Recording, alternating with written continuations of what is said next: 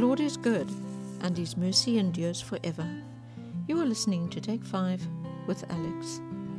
A friend of mine mentioned that every Christian should receive an inheritance from their parents, because the Bible says so. Proverbs 13 verse 22, a good man leaves an inheritance to his children's children, but the wealth of the sinner is stored up for the righteous.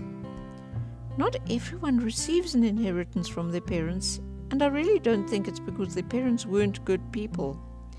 But this is a very interesting verse which lends itself to various interpretations. There are, of course, many promises in the Bible about our spiritual inheritance. Revelation 21 verse 6 to 7, and He said to me, "It is done. I am the Alpha and the Omega, the beginning and the end.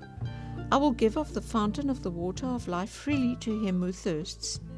He who overcomes shall inherit all things, and I will be his God, and he shall be my son."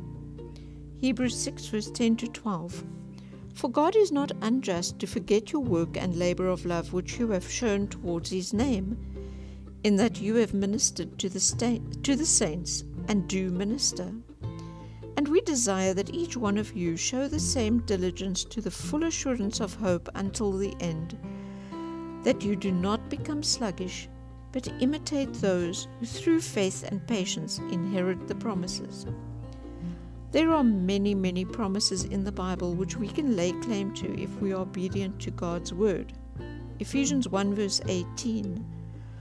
I pray that the eyes of your understanding be enlightened, that you may know what is the hope of his calling, what are the riches of the glory of his inheritance in the saints, and what is the exceeding greatness of his power towards us who believe, according to the working of his mighty power, which he worked in Christ when he raised him from the dead and seated him at the right hand in heavenly places.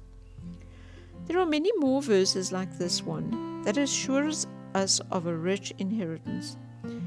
Look what Isaiah 54 verse 16 to 17 says.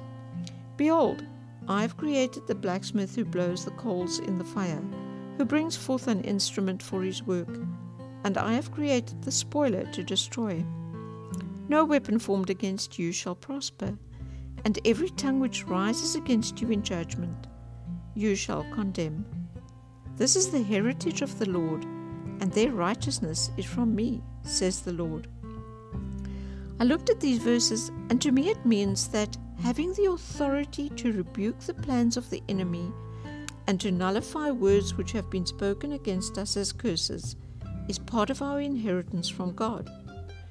We know that the way to fight the enemy is through Scripture, and this is one of the verses which is widely quoted and which has authority. It often happens that one thing after the other starts going wrong, and we can see a pattern in the way things happen. The first thing to do is to make sure that we don't have an open door. Sometimes there's something we aren't being obedient about, or that we are inadvertently neglecting to do or not to do. If we identify something like this, we have to resolve to change immediately and ask for God's forgiveness. He always forgives us if we are sincere in our penitence. Then we can rebuke the devil, and he is bound to listen to us because we speak from a righteous place of authority. I would just like to encourage you with some of my favorite verses. 2 Timothy 1 verse 7, "For God has not given us a spirit of fear, but of power and of love and of a sound mind." Colossians 3 verse 2, "Set your mind on things above, not on things on the earth, for you died, and your life is hidden with Christ in God." Colossians 3 verse 17 and 23, "And whatever you do in word or deed, do all in the name of the Lord Jesus, giving thanks to God the Father through him. Whatever you do, do it heartily, as to the Lord, and not to men."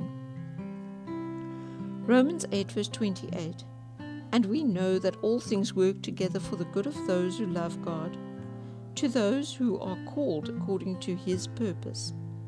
Romans 8 verse 31, "What then shall we say to these things? If God is for us, who can be against us? And finally, Romans 8, verse 37 to 39. Yet in all these things we are more than conquerors through him who loved us. For I am persuaded that neither death, nor life, nor angels, nor principalities, nor powers, nor things present, nor things to come, nor height, nor depth, nor any other created thing shall be able to separate us from the love of God, which is in Christ Jesus our Lord.